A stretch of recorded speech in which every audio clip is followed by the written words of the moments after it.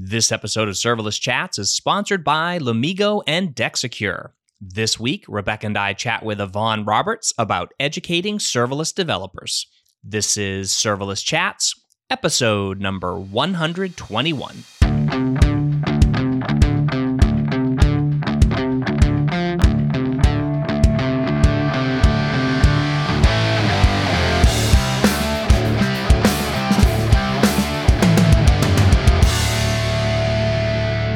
Hi, everyone. I'm Jeremy Daly. And I'm Rebecca Marshburn.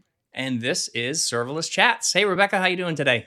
Hey, Jeremy. I am actually doing very, very well. I did something really special last night, which was went to like a 4-course dinner at a very esteemed Seattle restaurant. And it was because I asked a friend to help me move. And instead of like what I would have paid for moving services, I was like, I will take us to the nicest place that we've never been in the city. And so it was a really great way to spend those moving dollars. Wow. The last time somebody asked me to help them move, I think we got pizza and beer. So your idea is better. We should go with that next time. I like that. Yeah, it was really nice. How are you? Is there anything you want to talk about before we dive in? No, I mean, I think it's just reInvent's right around the corner, and yeah, I'm just getting ready. I'm just getting ready to go. I'm excited. Well, I'm excited too, and I'm also excited to introduce our guest today. Not only will she be at reInvent, she'll be speaking at reInvent the Monday evening of reInvent. We'll talk to her a little bit more about that. Our guest today is software architect at Bill.com, a speaker, YouTuber, blogger, and AWS Serverless Hero, which means she's super close to my heart as having been a head coordinator for the Serverless Heroes program. Yvonne Roberts. Hello, Yvonne. Thank you so much for joining us. Woohoo! Hello. It's so nice to be here. This is so exciting to talk to you guys about serverless and all the magical stuff happening. Well, I mean, we're excited to have you here. And one of the things that I love about your story, and we try to do some research on our guests and look and see all the things that they're doing. And of course, we've you've been in the space for quite some time, and obviously Rebecca knows you from the Serverless Heroes program. But what was interesting is just learning more about your background. You have a non-traditional background, right? You, I think I heard somewhere that you started out by maybe designing T-shirts or something like that, right? And then you go from designing T-shirts, and then you end up becoming an AWS Serverless Hero, working for Bill.com.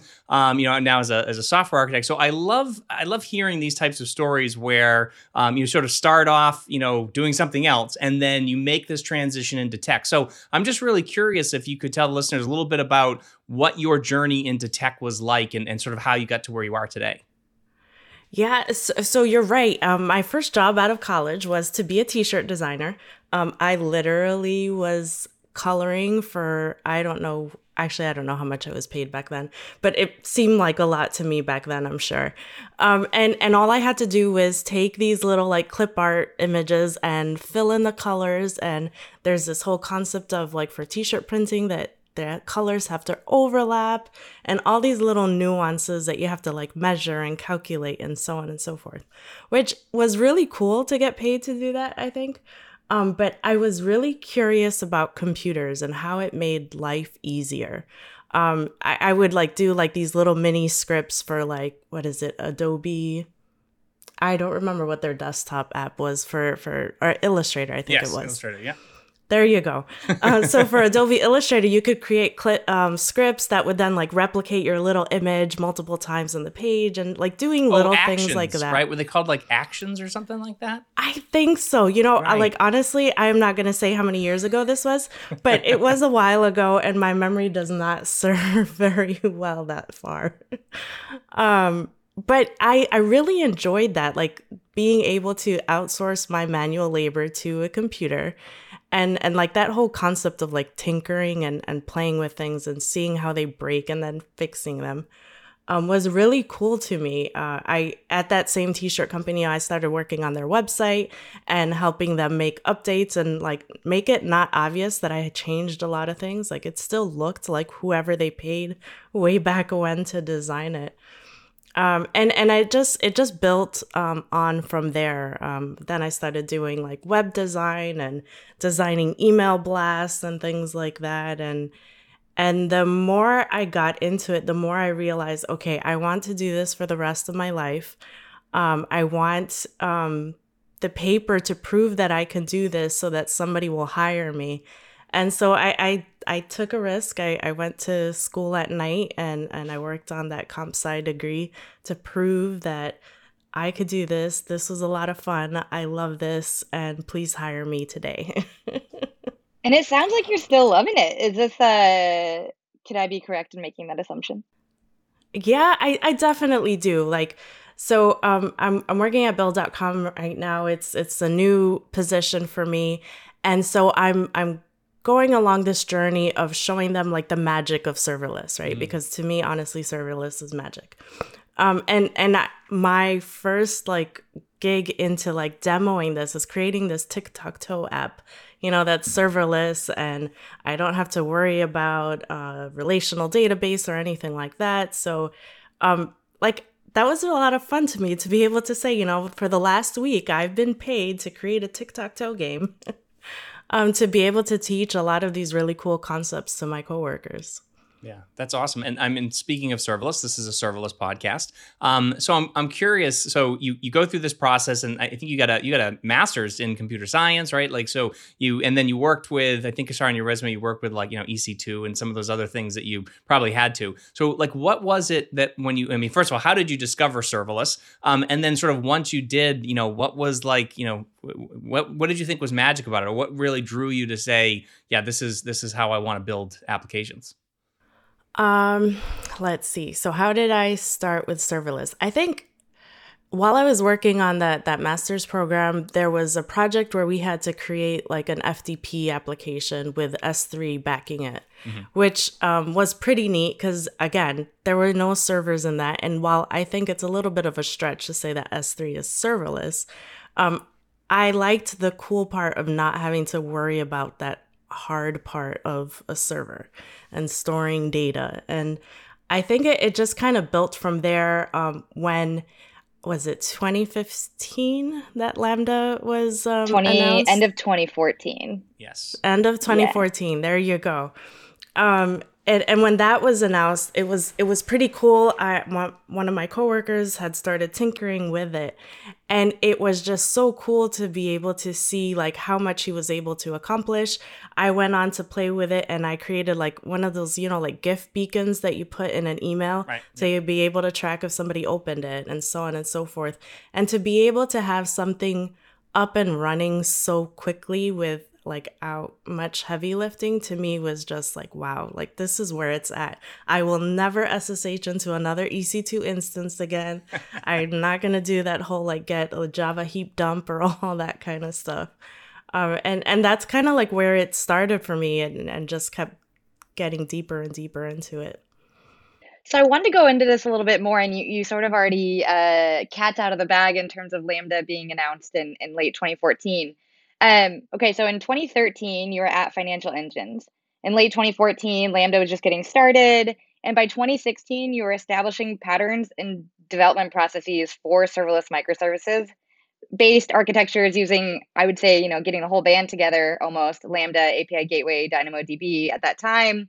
And so while that's like a long time ago for you, there are lots of companies just now who are starting to ask themselves like, whether we should go down this route. Lots of teams are trying to secure internal buy-in. And so I'm wondering if you can get in the Wayback Machine, can you share a bit about how those internal conversations went for you, and if there were like specific metrics or outcomes that enabled you to convince the organization that this was the direction to move in?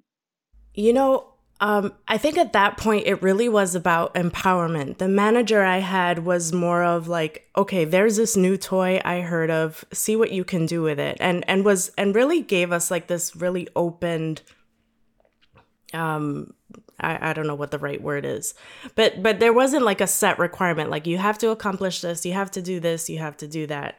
And it really was just try it, see what happens. Some of my coworkers had started, and I came in on the tail end, creating an app for EV concierge is what we called it, where basically folks at the company could register to reserve a spot to be able to charge their car downstairs in the garage, and so we pretty much got to do whatever we want. We ran into issues. We in the beginning, actually, we used what is it called now, Serverless Inc. or Serverless Framework. Serverless Framework. That you work with very well.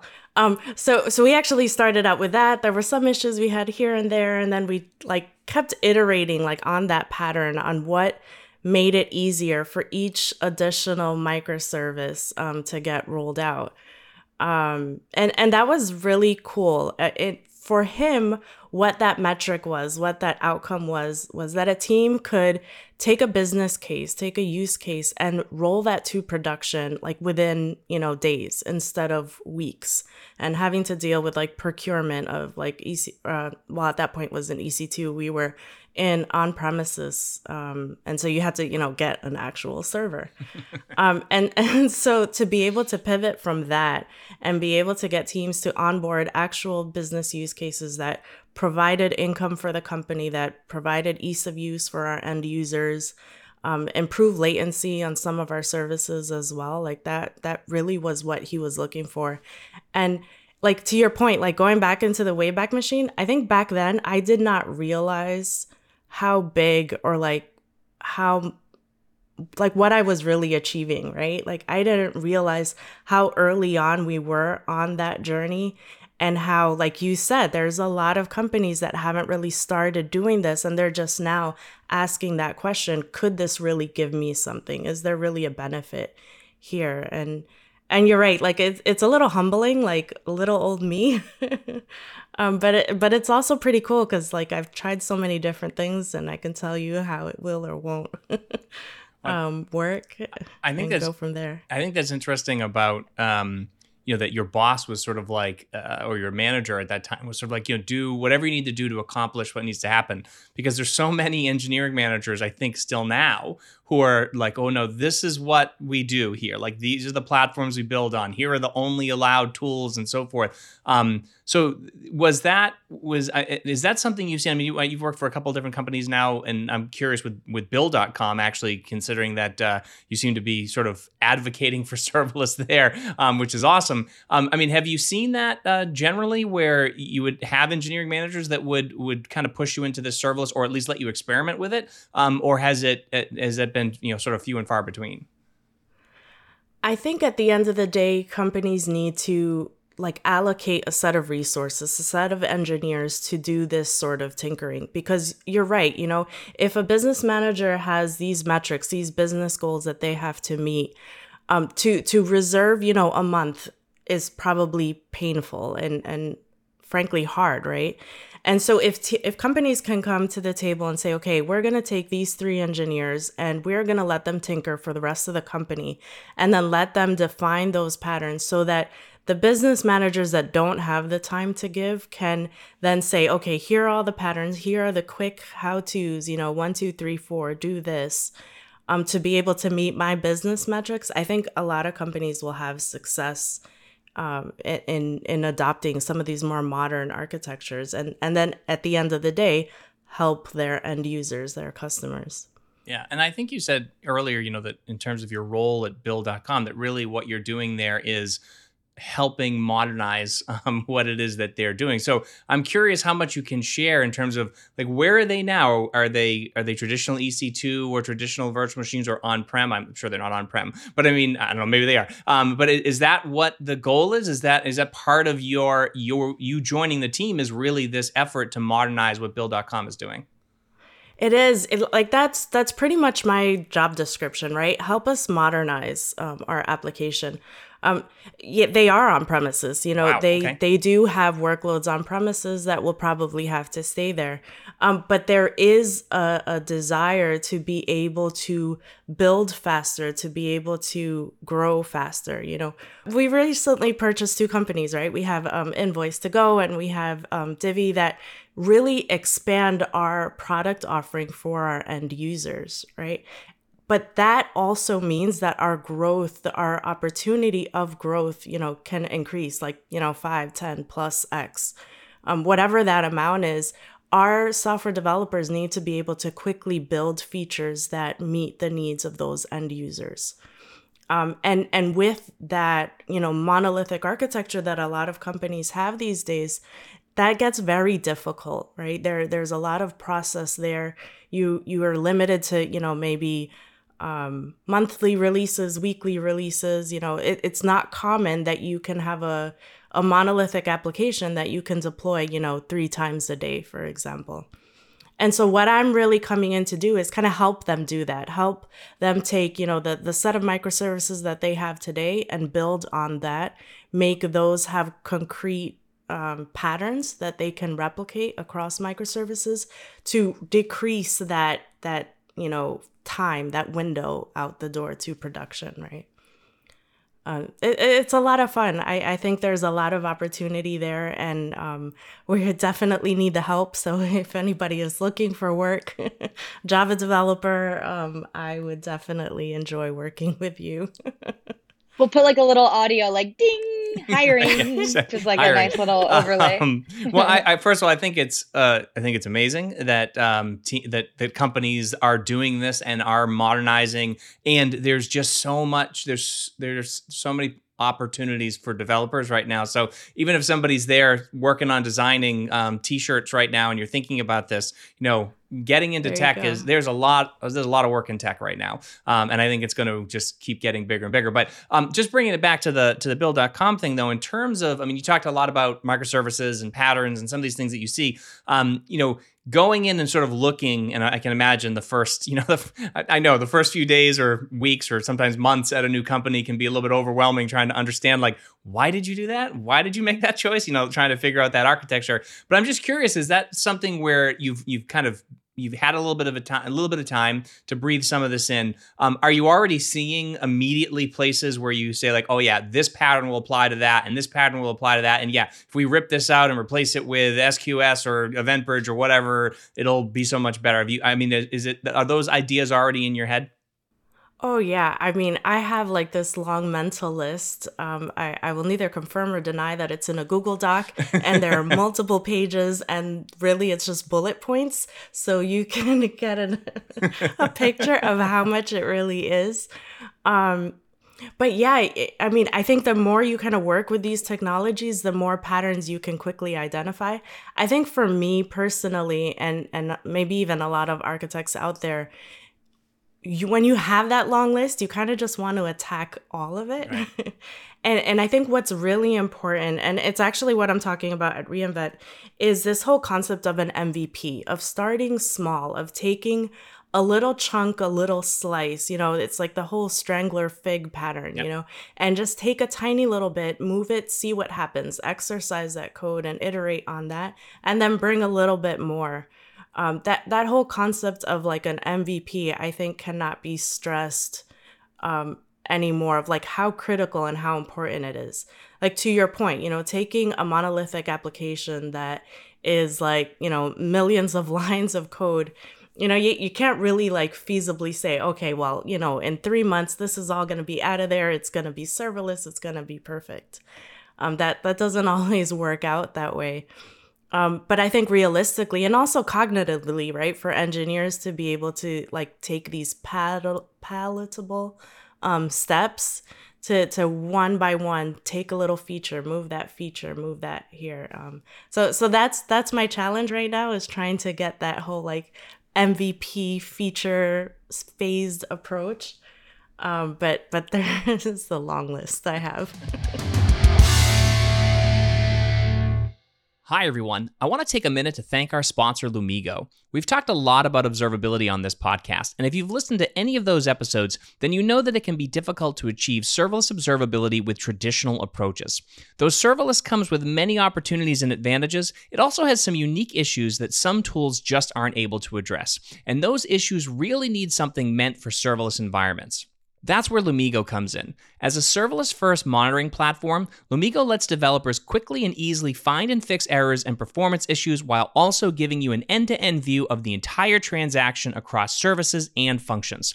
All of the debugging information you need is conveniently in one place, and you're able to set up alerts so that you know what's happening and how it might affect the user experience. Lumigo also knows how to play nice with your existing toolchain, enabling you to send alerts to email, Slack, Microsoft Teams, Opsgenie, and more, and can also create tickets in Jira straight from the issues page. Thanks to their automatic distributed tracing, it only takes 4 clicks to set up Lumigo with no manual code changes necessary. Sign up for free at lumigo.io. So you do a really great job talking about these types of topics on your blog. And then I'm so glad that you're bringing it, this one specifically, to reInvent, to talk about building an MVP. But you also cover like other essential topics. And I would say like pervasive and persistent and all the other words that start with P, of these questions that we constantly hear, right? Like recently you wrote about how to choose a database on AWS. And at the time of writing, you were like, by the way, there are 15 options or more than 15 options. And so we have been asking our guests lately, especially those who ascribe to the serverless is magic, because it can reduce your work and it can reduce like the over complexification of all these different things. And there's so many abstracted away. But as we see capabilities for serverless and, different services come on to then help you achieve more with serverless, there's maybe a friction between like simplicity or reduction to this other like movement of like potential for over complexification, if that's even a word I can say. So I'm wondering if you would share your thoughts around the growing, not shrinking capabilities being added to the serverless portfolio, and how you sort of approach that idea of like serverless is magic and can offer reduction, but also there's all these like, there's more than 15 ways to do everything with every service at AWS. Yeah, I think what it's sometimes difficult, but what needs to happen is you kind of have to just try it, right? So, and sometimes you might start, to your point, start simple and see what works and what doesn't work. And might realize that, for example, okay, well, I need more memory on this Lambda, and you keep upping it and upping it and upping it, and it's still not performing. And then you realize, okay, well, actually, I need more CPUs. So, let me look and see what is my next option. Like, how do I go from like having little responsibility to kind of growing that responsibility to meet your business case, right? And these new features like, serverless Fargate now, right? That whole concept of serverless containers, and like start growing out into these other services that do require maybe a little bit more heavy lifting than you originally intended. I think it's important to start small and then like code in that flexibility to be able to grow and try other features. And sometimes it actually goes the other way around. Like, for example, having Apollo server on a Lambda, or, realize, okay, now we have AppSync. How can we leverage that to kind of outsource even more heavy lifting, right? It's kind of like a constant moving dance, right? And to be able to have flexibility in your application, to be able to make those moves, I think is really important, but also to be like judicious about it, right? Because I could say, well, let me move to AppSync because I just don't want to deal with this anymore. But you might actually look and realize, well, the amount of time I'm managing this Lambda is actually pretty low. There's not much effort that I'm pulling here. And okay, but I'm going to have to pay like 50 cents more per request on AppSync, for example. And I'm kind of throwing numbers out there. But basically you might realize, that move might not be worth it at this time. Like spending the engineering effort might be more costly. And it's really like constantly evaluating, constantly reassessing your application. Like that observability is so key, right? To be able to say, okay, this service is working for me. Oh, this new service that just released might give me like 10x growth or something like that, which I think is pretty awesome. But you kind of have to stay almost like on the pulse of like news and information and education. Our field like changes every day. So well, I think that's kind of the point Rebecca was trying to make too, is that the complexity itself is it's like the complexity of choice is one, or the cognitive load that's created by, whether it's, do I run Apollo on Lambda, do I use AppSync? There's obviously the choice there, but there's also this choice where, and like you said, keeping up with the education, because if you don't know that, like, Lambda functions now do batch windows, or that there's like the different modes of SQS in terms of like whether you're using FIFO or you're using regular SQS, and then what's the drawbacks versus using EventBridge, and then API destinations. I mean, we just add all these things that I think most people would be, or most developers are probably used to saying, well, I have a execution environment somewhere, and maybe I interact with a third-party service, but like even something like, handling dead letter queues, or, error handling, and some of these other things that are now built into the cloud, built into the connections between the code and the service, or something like step functions, where you don't even have to write any code anymore. Like, all this stuff is sort of done and managed and transformed between these steps.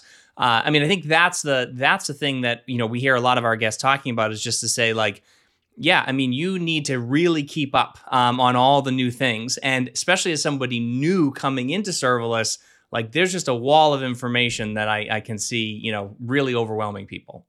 Yeah, for sure. I will neither confirm or deny that I do feel overwhelmed from one moment to the next.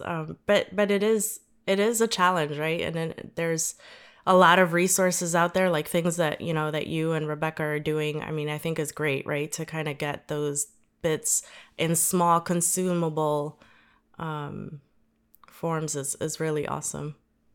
Well, thank you. We're blushing. For those listeners who can't see us, we are blushing.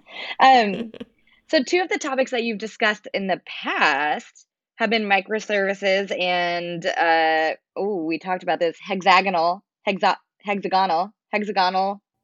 I say hexagonal. I know that microservices and hexagonal or hexagonal architecture are sort of my 2 favorite topics. So yeah, they happen to be 2 of Jeremy's favorite topics. And so I'm going to toss this. I'm going to dev to opposite, toss it over the wall to him. But first, before I do that, if you could explain a little bit to our listeners who might be unfamiliar with the term, what is a hexagonal architecture? Like, what are the main benefits of it? And then I'll let Jeremy take it from here. Yeah. So you might notice I use magic a lot. I apologize. But the magic of hexagonal architecture, I really think is that whole loosely coupled components. It's a way of organizing your code where you can, swap out different implementations, or you can, test really small areas.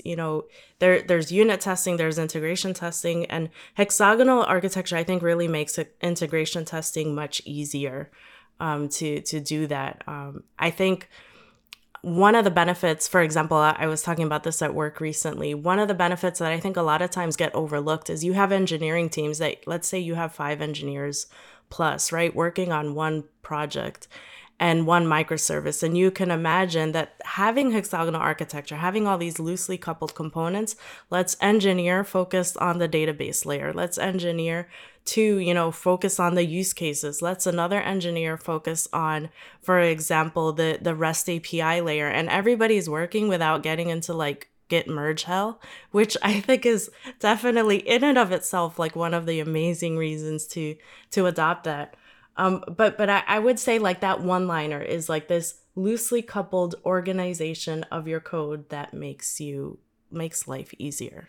Yeah, and I like how you use loosely coupled, which is a term that comes from microservices, or is a term used in microservices. But I think that's an interesting, and that's one of the things that I love about hexagonal architecture is that you do have that ability to create those interfaces between, ports and adapters is another way to sort of look at it. You do have the way to create those interfaces between 2 different things, which also helps, with things like dependency injection. So you can say, I'm not calling my real database, I'm just calling this mock of my database, but I have a standard interface to it. And then other people can use those standard interfaces. And I've always found too that starting with an hexagonal architecture or starting with ports and adapters is a really great way way to then think about planning your application and start understanding it so you can kind of move into that microservice space where you actually say like, okay, this user adapter that I have that does lookup of users, it adds new users, it removes them, maybe it, does some flagging of them or whatever, then maybe this does need to be moved into its own separate service and do all the information hiding and scale independently and deploy independently and so forth. But I'm curious what your thoughts are on microservices, especially for companies that are just getting started, because I tend to see a lot of companies who are like, all right, we're going to build our first version of our app and we're going to build 15 microservices to support it. I think this probably ties back into your reInvent talk about MVPs and maybe where some of these companies should be starting. That's interesting. Like a lot of times I think even as an architect myself, when I look at a business use case, I already start like grouping things automatically. And I'm like, okay, well, this goes there, this goes there, this is that. And that knee-jerk reaction is saying to your point, right? That's 15 microservices to support this one use case. I think sometimes that's not actually beneficial, right? And there's a lot more maintenance. There's all these different pipelines and coordinating deployments and making sure backwards compatibility and all that a lot of times I think it's perfectly okay to say, I'm going to start with, let's say, for example, a Lambda that supports, these 20 use cases, and then in code have different bounded contexts that would have its own little hexagonal architectures, all cute and organized in code. Then, as you see, like to your point, right, as you see one of them growing obscenely, you say, you know what, in retrospect, that should have been its own microservice. But because I have it organized in hexagonal architecture, it's all these loosely coupled components in this application, like ripping that out after the fact is a lot easier to do. And I will neither confirm or deny that I have actually done all of these things. Both the doing too many microservices and then realizing that this tiny little microservice that only had 100 lines really should have never lived by itself, as well as basically making little Lambda lists that were not little at all. Well, I will confirm that I have done all of these things. I built I had started a new project. Now, this was a second, what do they call it? Second version syndrome or whatever it is, where we were rebuilding something that already existed. And I immediately jumped down. Like I already know the I already know the bounded context. I already know the services that need to be created. And I went right down that path of creating all microservices. And it was just me. I was like, why am I building separate deployable services just for me? And then I quickly realized, when I say quickly, about a month and a half in, I was like, why did I do it this way? This was the worst idea. Now, I have built plenty of other microservices that have worked perfectly because they were on larger teams and so forth. But yeah, I think that's good advice. I think you think about it, and this is why thinking in hexagonal architecture or building that, using that pattern is so important, especially when it comes to growth, because then it is so much easier to just say, oh, well, now my port that connects to this user, adapter, now it just connects to this user service. Now, again, there's all kinds of issues and complexity with, separating things out into separate services, but I think it gets you a lot closer, and it's not like you have to refactor the entire application to make it work.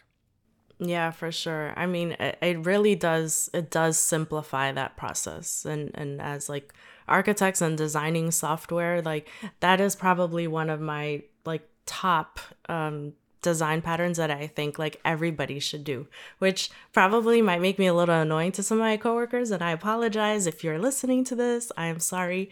But I like to have that organization. Like it really gets me excited. Hi, everyone. I want to take a moment to thank our sponsor, OpenDexEcure. OpenDexEcure is an open-source, cloud-agnostic edge development framework that lets developers jump straight into product development without worrying about setup. OpenDexEcure has frameworks and development tools to automate web asset optimization, implement resilient CDNs, and provide you with access to first-party analytics. If you need help getting started on multi-cloud serverless at the edge, take a look at OpenDexEcure to simplify the setup and start building the product you're passionate about. Learn more at dexecure.com/open-source. And if you like or support what Dexecure is doing, Join the community by visiting their project on GitHub and follow them on their journey.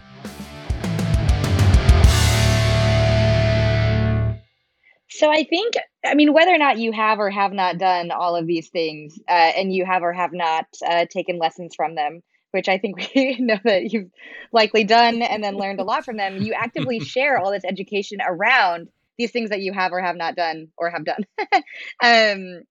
So you do that through your blog, YouTube. And I'm wondering, like, as you see your audience, like, coming back to keep learning from you, if you see a pattern of questions emerging from them, like, what are these things that they're keeping, like, Yvonne, please, like, will you cover this, right? Like, what do you see in terms of people trying to build and they keep getting stuck if there are like certain emerging questions that you're like, okay, this is like what we constantly hear. There probably needs to be more education around this.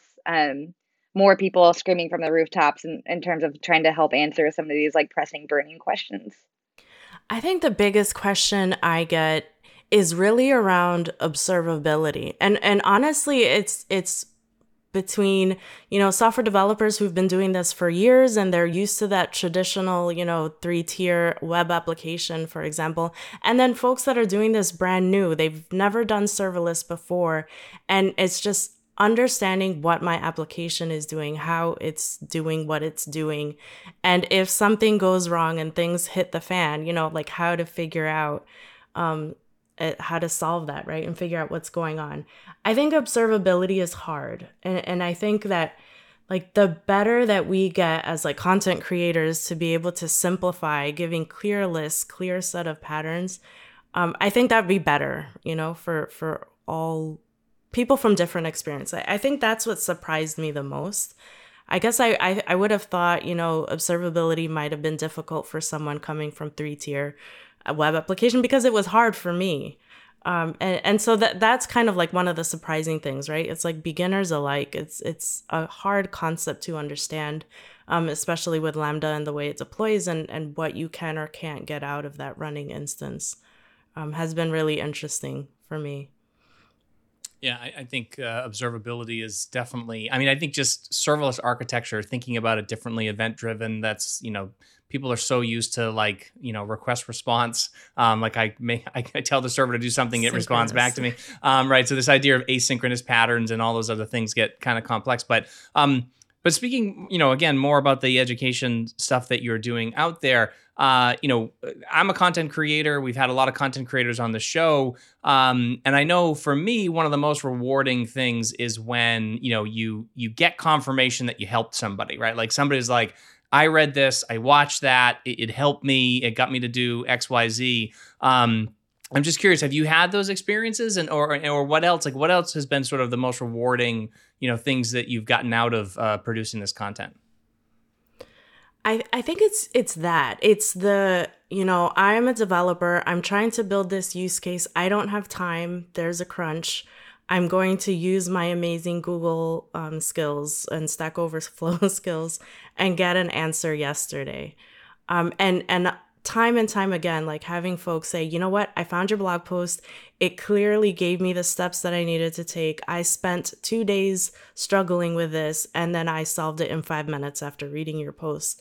And I find that like so rewarding, right? Because I feel like a lot of times I went through those same pains. And like to your Rebecca, your question before, right? Like going in my Wayback Machine of when serverless started, and everything that I struggled with, there was not much out there, right? Because it was new, it was shiny, and not a lot of people were doing it then.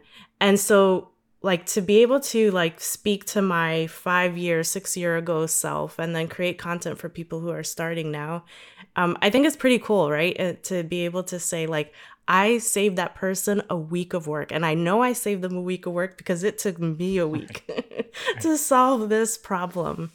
And it might not even be time at that point, right? You're probably saving some people from like tears, like, because you get so frustrated or you can't find, it's like more than time. You're saving like sanity. Oh, I'll admit, I've definitely shed tears. Why doesn't it work? This looks like it should work. Everything is in line and pretty and perfect.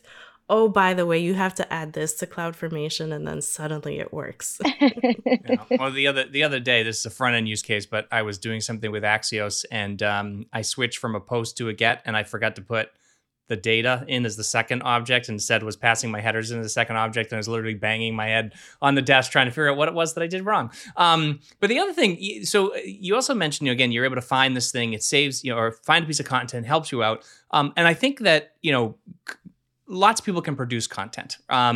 There's not a ton of people that can produce content well, and can really kind of get to where it needs to be. And the videos on your site, they look great. They're all well produced, which is great. The other thing that I tend to find frustrating when I go and I'm trying to search for an answer for something is I'll click through to the first link. It'll be like a 700,000 word blog post that, goes into the history of, Unix or something like that before it gets to the simple answer that I need. And those kind of things are frustrating. Now, I think some of those long form posts work great, but also just being able to present clear answers, get people to where they need to be. I think you do a great job of that. And again, your content is really, really well produced. And I'm just curious, like for you, that I think that skill probably helps you out. But I mean, in terms of you being able to do that sort of stuff, have you found that actually helps your career too? Like, people, Bill.com, is Bill.com a result of all of this effort you've put into creating content as well as obviously your experience? It definitely has. I think that's a skill that, to your point, not a lot of folks have, to be concise, to use simple words. Like, when I started out in my career, I moved to Silicon Valley. I was like, I'm going to get that Silicon Valley job. I have this degree. I am like amazing.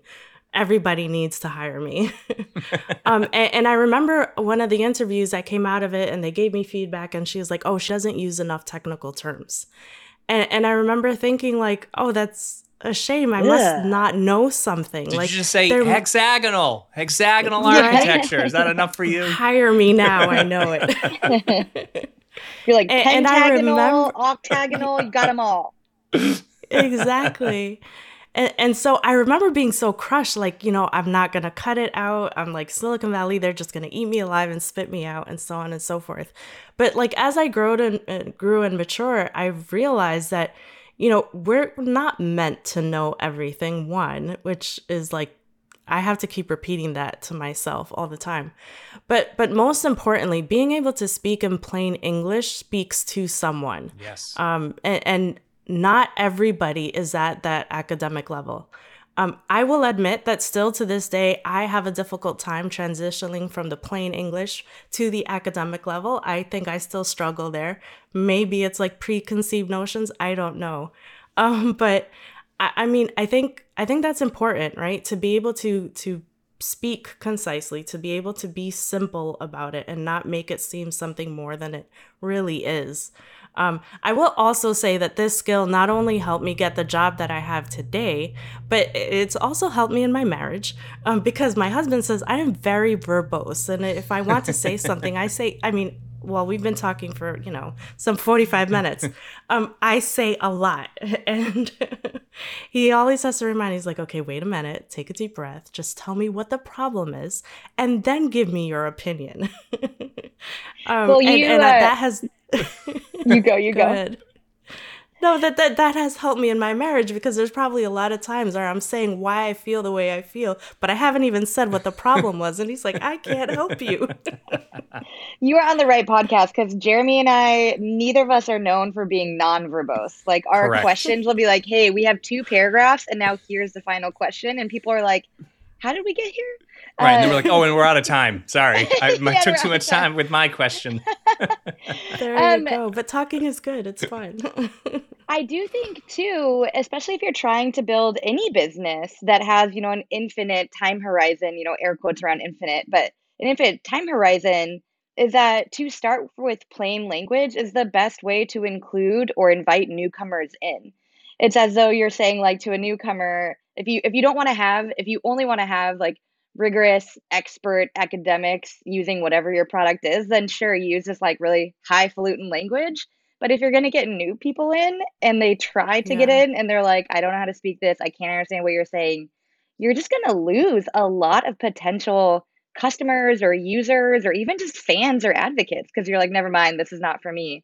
And so anyway, I would imagine that starting from the plain language, right? Almost like the first principle of the thing, and then moving onward or upward or forward or however you might want to call that would be would likely be the best place to start. And I'm now getting to my question, as we know for verbosity.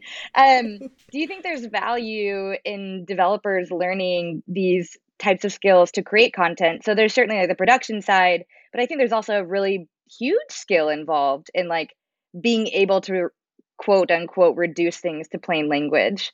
So I'm wondering if you see certain skill sets that you think are like valuable for developers to have, or that they should be that you think they perhaps like should be nurturing in themselves in terms of like content creation and like bringing more people into the fold. I think so. So a couple reasons. To your point is, them bringing more people into the fold, right? The likelihood of them speaking the way they speak, that somebody else would speak that way too, and speak that same language and that same thought process, I mean, is exponential, right? Like I think I still could not really talk like a beginner anymore, right? I've been corrupted with hexagonal architecture, and now I use that word all the time, right? And I think it's important for developers to be able to do that, right? Or not that it's important to be able to do that, but they realize the value and the importance of doing that.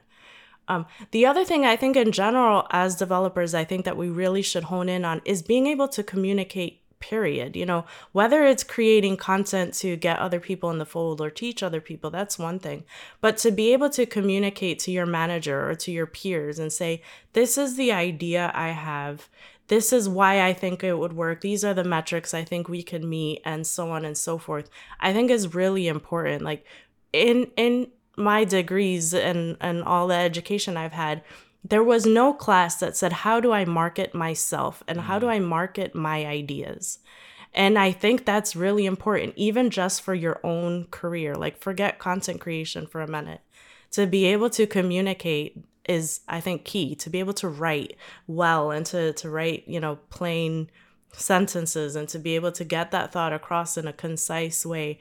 I really think all engineers should learn that. I know like that's like general education classes in school, and usually we avoid that, or we pad our semesters so that we have like not stressful things. But we should really value those classes. I think those soft skills are really key to engineers and their success. Yeah, and I'm blanking on who it is that the quote's from, but it was, if I had more time, I would have written you a shorter letter. I think it's either Abraham Lincoln or Ernest Hemingway or Mark Twain. It could, I don't know. We just start naming people. It could be anyone. I'm pretty sure it's one of those three. Yeah, right. But I think that you're right that the like for me, if you say, "Hey, can you come give an hour-long talk?" No problem.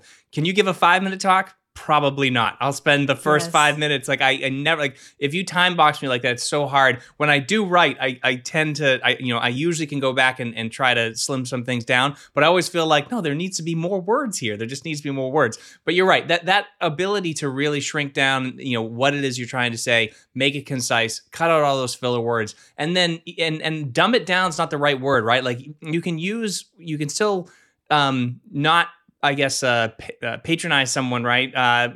With small words or with non, acronyms. Like acronyms drive me nuts when people load up with acronyms. I'm like, oh, what does that mean? And then you search it on Google and you get 50 things that come back for that acronym. But I think that's, I think that's I don't know. I'm rambling now too. So as you can see, I wish I was more prepared. Anyways, well, so moving on from this topic, you have a reInvent talk. You mentioned about MVPs. This should be airing, I'm assuming, on the Monday of reInvent, which means that your talk is actually tonight if you are listening to this on Monday. What is the 29th, 30th, 31st? I don't even know. There's not 31 days in November. I don't know. Anyways. It's the 35th. Is the 35th on the 35th of November. Anyways, you are giving a reInvent talk, which is awesome. Can you just give us a quick preview of what we're gonna see there? Yeah, so my talk is about productizing MVPs and giving folks a series of steps that they could follow that can help that growth from that small little one feature with a bunch of missing things in it into that finalized application that's robust, it's scalable, it's it meets all your end users' needs and get out the door yesterday, right? I kind of glazing over like all the nuances, but we are going to talk about hexagonal architecture. Perfect. That's definitely there. Spoiler alert. There you go. TLDR. Exactly. And talk about, testing and CI/CD to be able to, automate a lot of these hard things, right? And using frameworks and using tools that will, make observability easier, that will make all these different things easier as you do this really hard thing, which is, releasing this productized, fully end-to-end application. And I'll talk a little bit about my experience about things that I will neither confirm or deny, as well as, like some of the wins, some of the great things of, taking a project I worked on. I'll talk about like credential microservice that I had to do, right? And it had so many features. Like credentialing sounds so easy, right? Username, password, login, you're done. Right. But it's so much more than that. And there's so many nuances that if I sat down and started developing that fully featured application, like I would be here for 6 months, a year plus, I don't know. And then I would get nothing in front of an end user for a whole year. So people will have to deal with really crappy logins, for a year until I finish my product. And that's doesn't work. Right. And so I'll talk a little bit of like how I broke that apart and made these pattern decisions to be able to easily plug in all these missing features. And at the end of the day, make end users happy, make, business teams happy and meeting goals and metrics. Oh my So I'm gosh, excited. so excited. I love a good, concrete, real life example and then breaking that down into pieces because they do feel so applicable, especially something like credentialing, because you're like, that is something we all deal with and every end Every user day. deals with. So that is really cool. Officially, that talk is on Monday, the 29th, not the 35th, like I 35th. claimed. And super excited. So if you're listening to this today on Monday, go check it out this evening at reInvent. And for us today, that's you have ran us out of our very long-winded questions, Yvonne. But Wow. our last questions are, if people want to learn more about you, where should they find you? Twitter, your website and personal blog, your YouTube channel, and then we'll put all of these details in the show notes as well. Yeah. So I think the first place definitely is following me on Twitter. I try to post frequently or share things that I see. That's IVLO11 on Twitter, which one day I probably need to do a talk like just on why I have such a weird username. but we ran out of time and it would take me a long time to explain that. Anyways, the Twitter. Mystery. There you go. IVLO11 is my handle on Twitter. I also have a YouTube channel, Serverless Dev Widgets, one word. I'm probably dating myself using the word widgets. I don't know. I'm sticking to it. And then also I have a website, YvonneRoberts.com, which I try to be a little more diligent on. I'm not very good at it, but I'm getting better, and that's what matters. I think you're being harsh on yourself. I really enjoyed the website, so thank you. It was great. Thank you. Awesome. Well, thanks again, Yvonne, and looking forward to your reInvent talk. So excited. Thank you so much for inviting me. Oh, I do have one more request. Oh, absolutely. So the next time you do a song like you did last year with the Lambda and like my shots and all that stuff, I want in. I can sing. I can kind of sing. I can do this. Okay, I want so in. right here on the podcast, we're going to talk about this right now. So the song, I have most of the lyrics written to the song that Angelica sings there, the wedding song. I don't know why it's escaping my mind right now. But if you can sing that song, I am in, because I was thinking to myself, I'm like, I have nobody that can sing this. So if you have Angelica-like pipes, then let's go for it. I won't go that far, but I can defend myself, okay. I think. Well, I can. I also have I have software that I can adjust the pitch and so forth. So I don't know, but we can try to work it out. But that would be great, because I've been wanting to do that for a long time, and I'm just like, I'm never going to get to it. There you go. I like it. Let's do it. Awesome. This is the beginning of a beautiful collaboration. This could be amazing. This could be amazing. All right. Awesome. Well, thanks again, Yvonne. Appreciate it. All right. Thank you, Jeremy and Rebecca. This has been great. It was so fun. And that's this week's Serverless Chat. Rebecca and I want to give a huge thank you to Yvonne Roberts for being our guest this week, and to our sponsors Lamigo and Dexecure. If you want to check out the show notes and a full transcript of this episode, you can find them at serverlesschats.com/121.